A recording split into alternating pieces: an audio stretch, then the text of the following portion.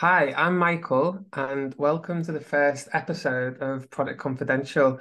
I'm here with Evie Brockwell, who we're going to be co-hosting this together. And we'll just kick off by giving some really high-level intros to who we are, where we work, our background. So, Evie, do you want to come in and say hi? Yeah, I will. It's really good to be here. It's really good to join you, Michael. Great idea that we should start this podcast. I'm excited to speak to a bunch of people over the next few weeks. A quick intro about myself. So I'm Evie. I previously worked at booking.com. That's where I learned all of my product craft.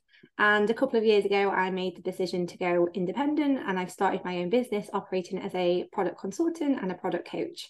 So now I get to spend all of my time helping a bunch of different clients across a bunch of different countries to implement best product practices and do products as well as possible. So really exciting space to be in. And it's nice to be able to speak to some more people about how to do product well. That sounds really cool. I'm sure loads of people will be looking forward to hearing more about that as well. For myself, I'm a senior product manager at the BBC. Although I've only been in the job for about 4 weeks. Prior to that, I was in working in government. That was my first job in product. So I've been in product for just coming up to 3 years in total, with a background in marketing. So I didn't actually get into product until I was in my early 30s. So a bit of a career change. So that's again something we can dig into. So we'll talk a little bit more about ourselves and introduce ourselves in a bit more detail. But we thought it'd be a good thing to start off by just explaining why we wanted to set this podcast up. So Evie, yeah, what was your thinking behind getting this off the ground? Yeah, so I've listened to a lot of product podcasts over the last few years, especially I've started doing my own thing and I use them to build my product craft.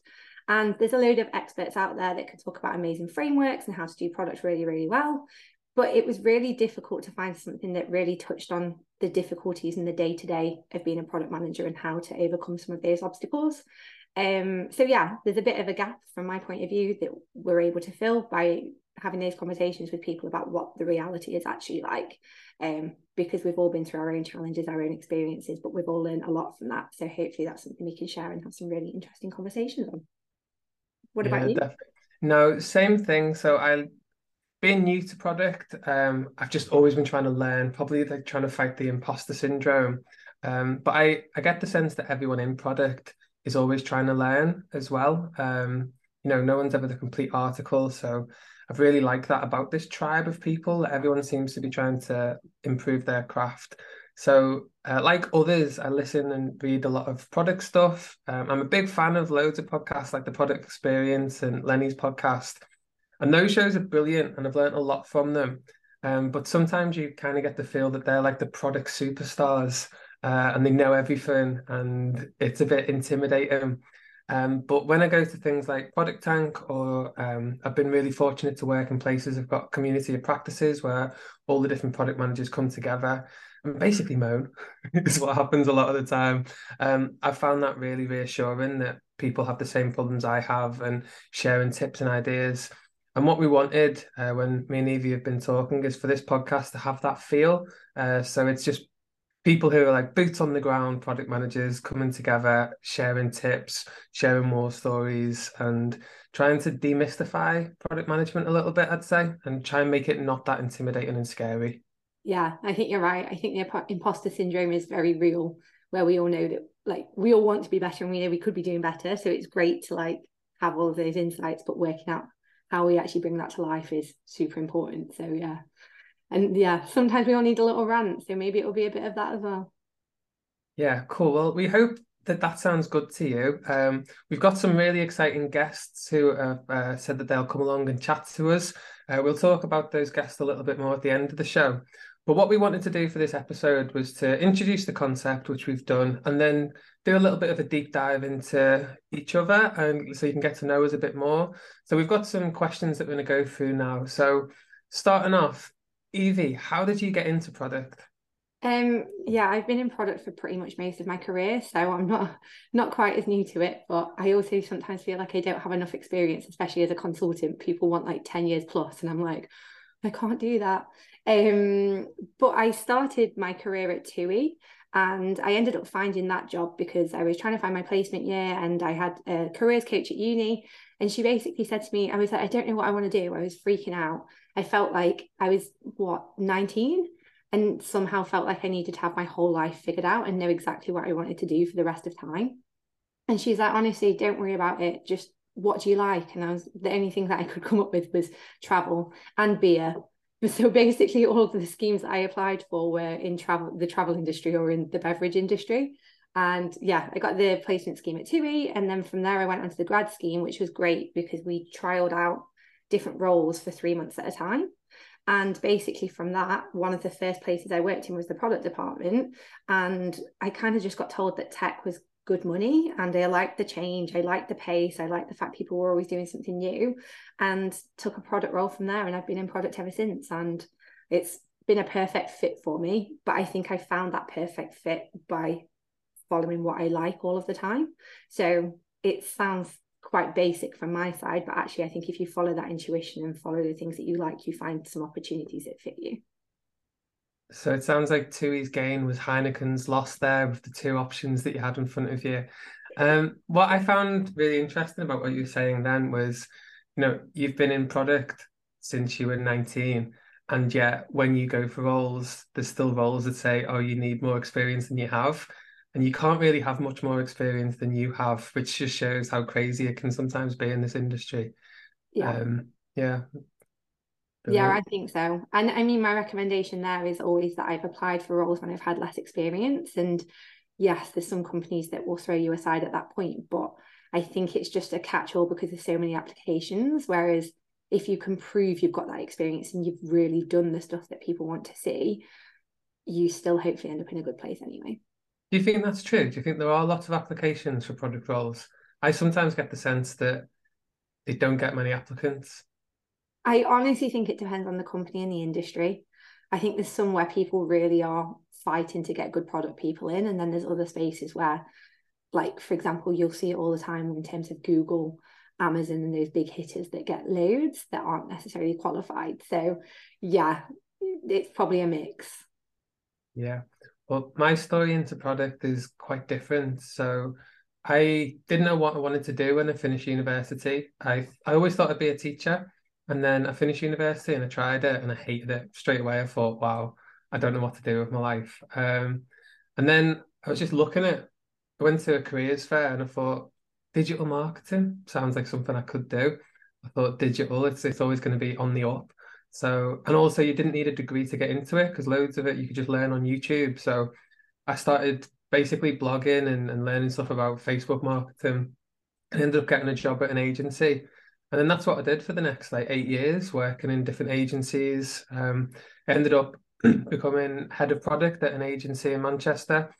Then after a while doing that, I joined a trade body called Manchester Digital, and I was the sole digital marketing manager there. So gone from managing teams to just being like a one-man band doing everything, setting up events on Eventbrite, promoting that event, doing the write-up for that event, putting jobs on the jobs board, all kinds.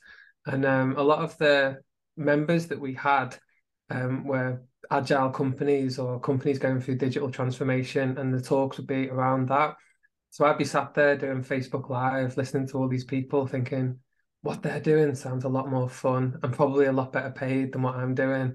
So I want to be on the other side of that. And I always tell this story. One of my jobs, as I mentioned, was putting jobs on the jobs board. And around this time, I thought, like, well, if I want to get in an agile team, how can I do that?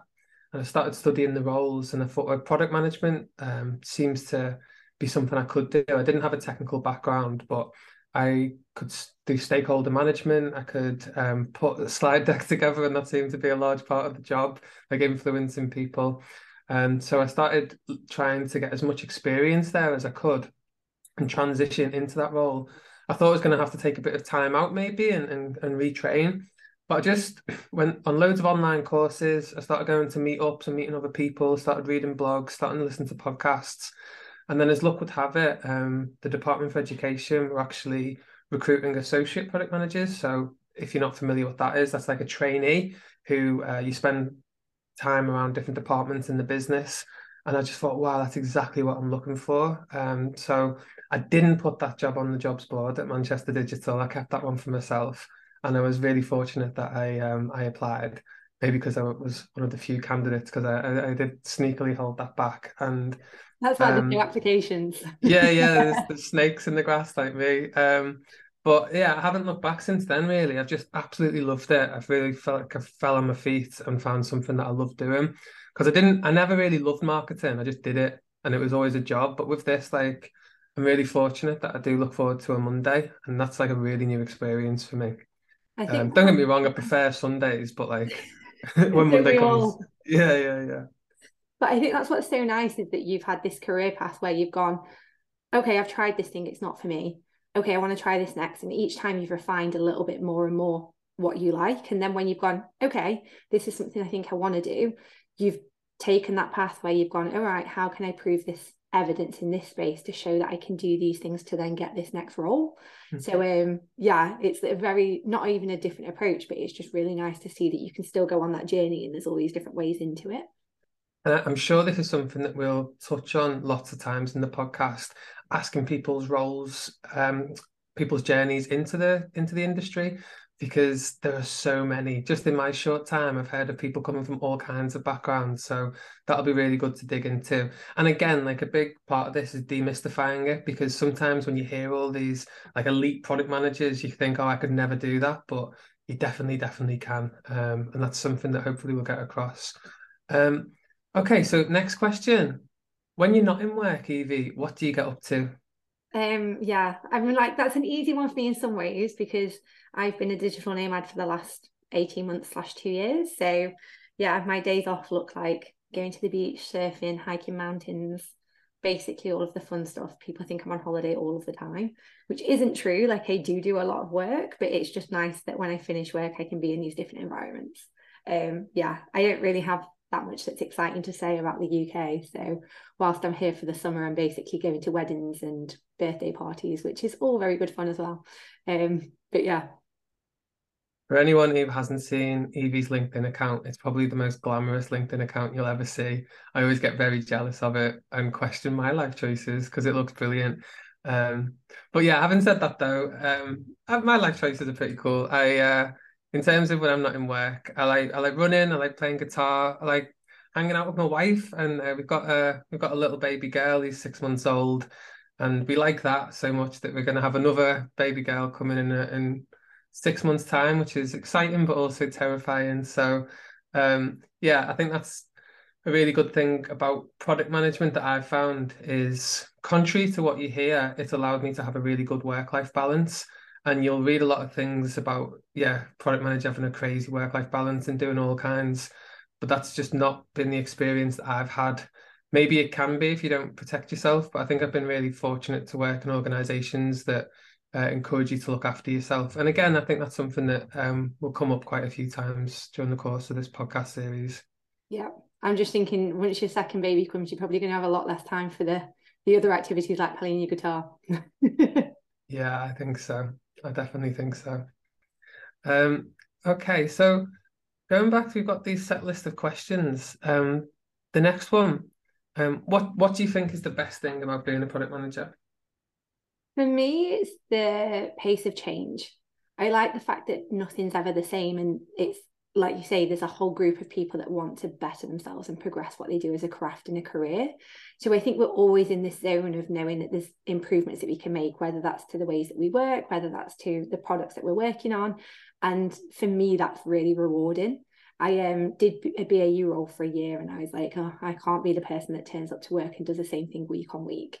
I need that change. I need that drive. I need to be able to see that tangible output of that thing that you can deliver at the end of a sprint or however you define it, where you say, yeah, we've done this, we've had this impact, we know we've made this change. And you're constantly focusing on like, who are our customers? How do we solve these problems? So a few different things, but it all comes into combination of saying that it's that excitement behind the drive of everything that we get to do. Hmm. What about you? For me, I think I naturally enjoy problem solving. I'm not always great at it, but I enjoy it. And I very much enjoy working with people. And I find that I like being in the middle of things and bringing people together. And quite often, I'm not the one with a good idea. I'm not the one who will solve the problem. but I seem to be okay at helping the people who can solve the problem get together and understand what the right problem is to solve. So I think it really plays to my skills. And I also like combining that with the fact that if you get things right and you do solve a problem, then the work that your team can do can actually improve people's lives a bit and take away some pain points that they might be having. And yeah, doing that and getting it right is a real thrill, I find. Yeah, and I think that's super important, the point that you made about the fact that you don't always have the ideas, but you bring the right people together. Because I think that's a product manager myth that a lot of us I know started out with, where we felt like we had to be the ones that had the solutions and the answers all the time. But actually, the power and the beauty in being a product manager is that you get the right people together and bring out the best in them and bring their skills to life so that you do these things well. So nice. That's really taken me back when you said that actually, because I remember when I first started, I'd go into every call. I started during the pandemic, by the way, which is something we might want to talk about in the future. But so I went into every single Teams call thinking, how am I going to know all the right answers to all these questions that people are going to ask me? Like, how on earth am I going to do that? I don't even have a technical background because that's what I think I went in with, that like that was what I'd have to do, be some kind of like know-it-all super brain. But as I've got more experienced and more comfortable in the role, I'm actually really comfortable about not knowing what's going on because a lot of the time I see the role as being the person who doesn't understand what's happening, trying to ask the right questions to get a shared understanding to then solve the problem. Yeah. And I think a lot of us are there. I mean, I know there's some product managers that are specialists in certain things, but a lot of us are generalists and we're basically there to ask those questions and make sure that we've got everything moving in the right direction, filling in the gaps. Mm. And also, it's amazing how even people who you assume know what's being talked about, you realize when you ask the question that there was probably four other people on that call who didn't understand it as well. And I'm Yeah. grateful that you did ask. Cool. Okay, flipping that on its head then. What do you think are the worst things about the role? It's the point you touched on earlier for me about the work-life balance. That's the thing that I think I struggled with the most when I started. I felt like I needed to do everything and be the superhero and have all of the answers and be able to always deliver amazing value and solve all of the customer problems and do basically everything. And I honestly spent a lot of my career feeling that way. And then it got to the point where I was like, wait, this is too much. And I not like I stopped enjoying the job, but I was just starting to get burnt out on more than one occasion. Um, and I think even though it's not something that has to be true, I think it's a trap that I've seen more people fall into in product than I have in a lot of other careers. Um, and I don't know why. Well, I feel like I do know why, because we're always at pace, we're always changing, we're always trying to drive things forwards, and we're often like that as people, as our nature. But then it's exactly what you said. As soon as you learn to set those boundaries and you learn to work out where you're delivering the most impact and where you can delegate and not take everything on yourself, once you learn that, it's a total tipping point in the product management career, as far as I'm concerned, where you can then actually go and it's fulfilling and you can do things in the right way and enjoy it. So definitely a journey. And I wouldn't say that I feel that way anymore, but I'd say that that's something that I definitely struggled with, and I've seen it in a lot of other people too.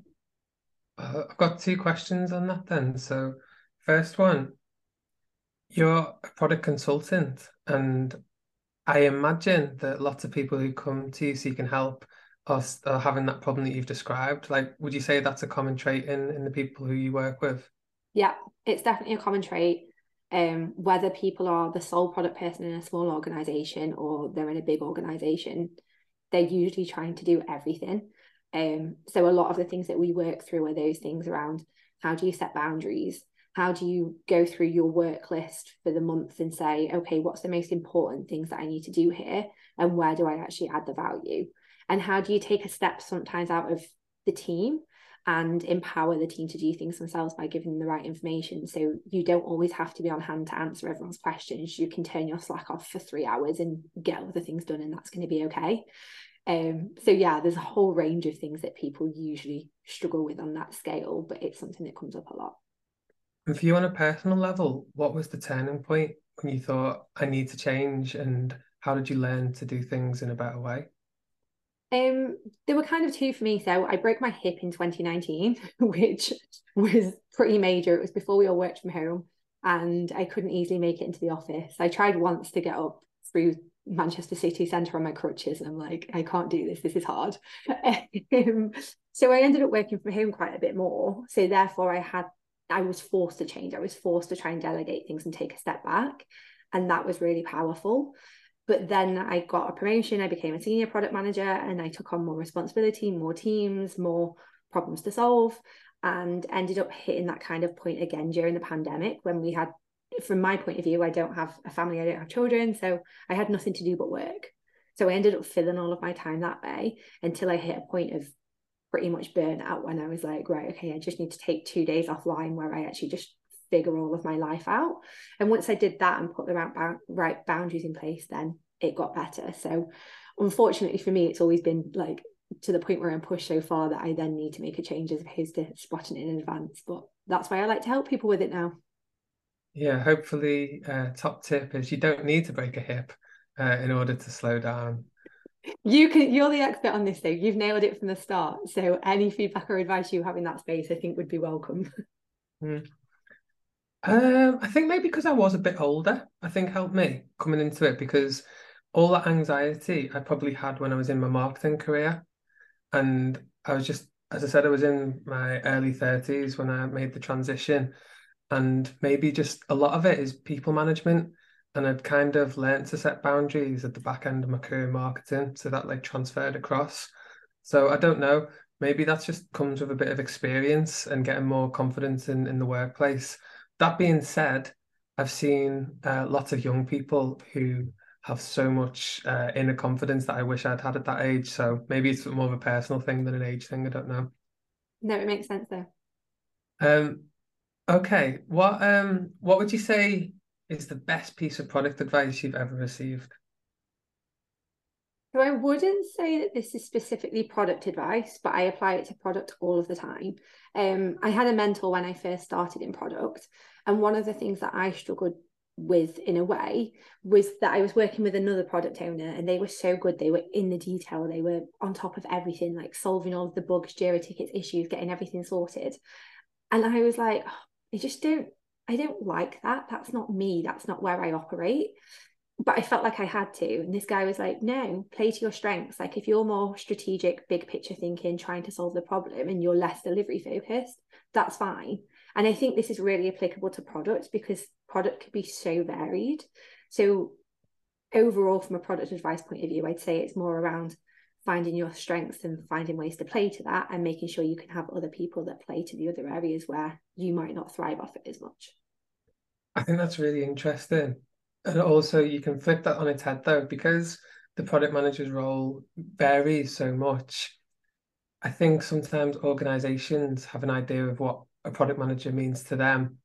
Like they might have had someone who was all in the detail, and then they recruit someone else who is more strategic thinking, and they're thinking, well, that's not a product manager. Mm-hmm. But it is. It's just not the type that they've had before.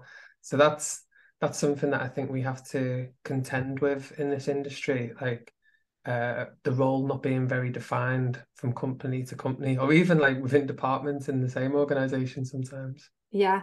Have you found a way that you've been able to navigate anything like that well? Um, I think what you said, it's just like I can't really change what my strengths are. So I might be able to lean into some things that I'm not great at and try and have a growth mindset and try and learn some of those things. But ultimately, I know the things that I'm good at and I try and stay in that area. And you touched on it before, but like learning to delegate the things that you're not good at because so on a personal level, not I really try to be, but I'm just not the most organized of people. Like keeping a backlog up to date and everything, like perfect, not my style whatsoever. I very rarely know what's top of the backlog and what should be. I know what like we should be doing next quarter. I know what the vision is and what we're trying to achieve and what we need to do to get there. But on the day to day, I'm not the best. But what I try to tend to do is make sure that there's people in my team who are good at that and enjoy that and try and encourage them to do some of that. Not like just palm it off. I make sure that I'm involved, but where you have weaknesses, lean into other people who are strong in those areas. No, and this is what I love about this podcast and this kind of chat as well, is like so many product managers would be like, oh, what do you mean you're not on top of the backlog? That's like number one on the list of job specs. And you're like, no, it doesn't have to be that way. Like, that's cool. Well, I think like I found that early on when I didn't actually know what was going on in product. And there's all this thing about the backlog. And I got there and I looked at it. And you start asking people about this huge list of tickets. And people didn't know what half of them were. I Or like, know. that was a thing that we were doing. And it's like, so has anyone ever done anything on this? Like, no, no, no. It's like, well, should we just delete it? And everyone was like, oh, can we? And I think like one of the best things you can do is just burn the backlog. 100%. I couldn't agree more on anything that's ever been said. I say Yeah. this to people all the time, and I did it once. I was literally like, right, we're starting a new project, just delete everything. Obviously, there was a bunch of uproar from stakeholders like, well, what about this on my ticket? We were only lying to people. We were never going to do it anyway. So it's Mhm. like, don't Mhm. waste that time nitpicking across this list of 100 plus items. Just like you say, know the priorities for the next quarter and start afresh from there. I don't think Mhm. there's ever been better product advice, but for some reason it's like Mhm. totally like, no, you can't do that. That's funny. Yeah, I wonder how many people have been horrified by that and how many people listening will be like, yeah, totally. And how many people are going to burn the backlogs next chance they get. We'd love to hear If that. we ever have success metrics for this podcast, the amount of mine's top one is how many people burn a product backlog. Yeah, no, that's good. I think for myself, the best piece of product advice I've been given, as I said, when I was at DFE, I was really, really fortunate. The way they did it was brilliant. You went into a team, you shadowed a product manager, you'd be there for like maybe 2, 3 months, it varied, and then they'd move you on to a completely different team and you'd shadow a different product manager. And I had the chance to work with some really great people doing that and learn a lot. But one of the product managers who was working with spent a lot of time like working with me and trying to develop me. And he said the best piece of advice he'd ever been given was uh, be the person at the front with the piece of paper in your hand that has the plan. And I thought, I don't know what he is talking about. And then he went on to say that like a large part of what the role is these projects are often complex and no one quite knows what's going on. But if you can be the person with just enough information to like tell the narrative, and that doesn't mean to say that you have to have the right answer. Like quite often, if you just say, here's what we're thinking of doing, and here's the reasons why. What do you think about that? You've opened up the door to let your stakeholders come in and give their opinions. And by giving their opinions, that then changes and develops your narrative. So I now think that's my go-to really. It's I try and get in, see where I think there's a story that I can tell to other people to bring them in, and then keep on evolving that story as you get more information. But I think if you don't take that lead and go out on a limb and say, this is what I'm seeing, this is what I'm presenting to you, then no one starts knowing what's going on. People start getting worried because they don't know what it is. And then you get people putting pressure on you saying, what's happening with this? What's happening with this? But if you're on the front foot, over communicating, even communicating things that might be wrong and finding out they're wrong through that process, it just seems to make things a lot easier. And that piece of advice has stood me in good stead. No, and I love that attitude. I think people often see product as this thing that we need to protect, and it's sometimes us versus them. And it's all these people that operate outside versus, look, we're leading the direction of this because we have the information overall as to what needs to be done. How can we bring you all on this journey with us so that we do this as well as possible? And once you adopt that kind of mindset, and if you're that person that can lead that forwards, I feel like that's a super positive place to be. Yeah, definitely. And I think not in general, I'm a big fan of sharing something incomplete as early as possible. I mean that's agile in itself, isn't it? Like just go out with your idea or your thoughts down on a document. Because otherwise you can spend all this time polishing something up and the first person you put it in front of, they just go, oh no, that's not right because of this. And you go, ugh. But if you just go out and say, I'm thinking this might be a thing, they can either feed in and go, yeah, that's brilliant, or go, oh no, it's not, and here's why. And you've not wasted like half a day, making like this dream slide deck about a concept that's flawed. No, totally agree. Cool. Okay, let's do one more question and then maybe we should start thinking about wrapping up. So, What's your top product tip then? Never mind the advice you've been given. Honestly, I have so many that I could talk forever, but I'll try and distill it to one. Um, yeah, my top product tip is to basically be able to go out there and not necessarily have all of the answers, but be able to try and source the right information and ask the right questions. And from that point of view, I think it's a case of a lot of people come up with ideas and they come up with things that could be great, but you need to be the one that goes, right, okay, what's actually going on here? Whether that's a customer problem or whether that's ways of working, if you can take all of the information and figure out what the root cause of any of those things is and what problem you're actually trying to solve, then you're going to have far more success than you are just trying to fill gaps all of the time or just solve small problems. So yeah, sometimes it's taking that step back, taking on board everything that you know, and just trying to distill it right back to the original reason as to why something might be happening. That's so true. And would you say that that was something that you were naturally good at, or being able to do that? Was that were these skills that you had to develop? I'd say that it's always been a natural strength of mine. I think the difficulty lies in being able to put yourself in a place where you can look at something from a higher viewpoint, because Mm. we're so often involved in all of the day to day and all of the small things that it can be hard to take all of those bits and take a step back and look at what's really going on. And I was fortunate enough to be in some teams where we were allowed to do that in terms of product problems, and we were allowed to do that in terms of ways of working. And by doing that and exercising that, I realized how important it was, because you get way better results at the end of it. So yeah, it's carving that space out for yourself.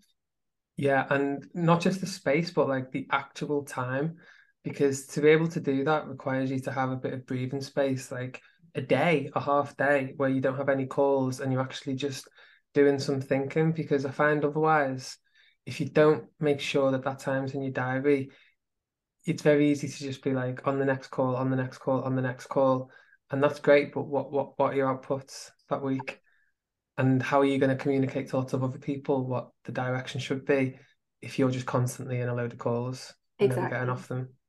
And this is what it's so important in terms of the boundaries, and the things that I did for that was carving out that time, telling people I'd be off Slack, 100% setting it as a boundary and not letting anyone mess with it, and setting a goal at the start of the week to say, what's the most impactful thing that I can achieve this week? And that was my main goal to get done, as you would have with sprint goals, etc., etc. So it's not always easy, but once you start doing it, you realize the value and it makes everything else easier. Did that make you feel uncomfortable when you first started doing that? Yeah, I absolutely hated it. I felt like I needed to apologize to everyone for it as well. It's like you're being selfish with your time because you're not available for these calls or these other bits. Mm. But I think as with everything, it's practice, and once you start doing it for a while, it gets easier and easier. So I kind of fell on that by accident. At first, I was working 9 to 5, and I was coming in, starting my day at the same time as everyone else, and just thinking, how am I ever going to do the things I need to do on top of being in all these calls? Because I was finding I was never present because I was in a call with someone or in a group call, and on the side, I was trying to like secretly do the work that I wanted to be doing, but I couldn't because I was in the call. So I wasn't doing a very good job at the work I was trying to multitask and do. And I also wasn't present for the person I was talking to or the meeting I was in. So it was just the worst of both worlds. But then I was fortunate that the employer I was with then and now allow flexi time. So I just shifted everything to the left. As also my life allowed me to start earlier. So I started working 7:30 till 3:30 or sometimes 8:40. And just having that 2 hours before the rest of the team got in to like do all the things I wanted to do meant that I felt like I kind of like, right, I've done my job before Yes, the rest of the team have got there. And then the rest of the day, I could just actually be in calls and be okay with that because I've kind of felt like I'd achieved what I wanted to achieve early on. But that's just what worked for me. I'm sure there's loads of different ways of carving out and protecting time that we'll dig into. But cool. Okay, let's think about wrapping up then. What have we got coming up then, Evie, that people can look forward to? I know we've been speaking to a few potential guests. Have you got anyone that you want to tell people about? yeah, we want to get a variety of people on that have got different product experiences. So got a load of people that are interested, which is great. But yeah, first one that I reached out to is Nick Gemetta. So Nick used to be a head of product. He's worked his career up to that point, and he now is also a product consultant, and he focuses a lot on mental health because that was something that massively impacted him when he was in the product role. So yeah, it'd be great to have him on and talk about those kind of experiences in a bit more detail. That Hopefully sounds great tips. Yeah, that sounds really good. And someone I've been speaking to is Adil Hussein, who started as an associate product manager at the same time as I did. And he's gone on to do like really, really great things, including setting up his own product course and encouraging people from non-traditional tech backgrounds into the industry, which will be great to hear about. But I'm just also looking forward to catching up with him again because he's a good egg. So yeah, I think we can leave it there then. Thank you for everyone who's listening to our first episode. If you have any questions or things that you'd like us to cover in the future, or you think you'd be a good candidate to come on and chat with us, yeah, let us know on social media and we're glad to hear from you. But thanks a lot for listening, and we'll catch you next time.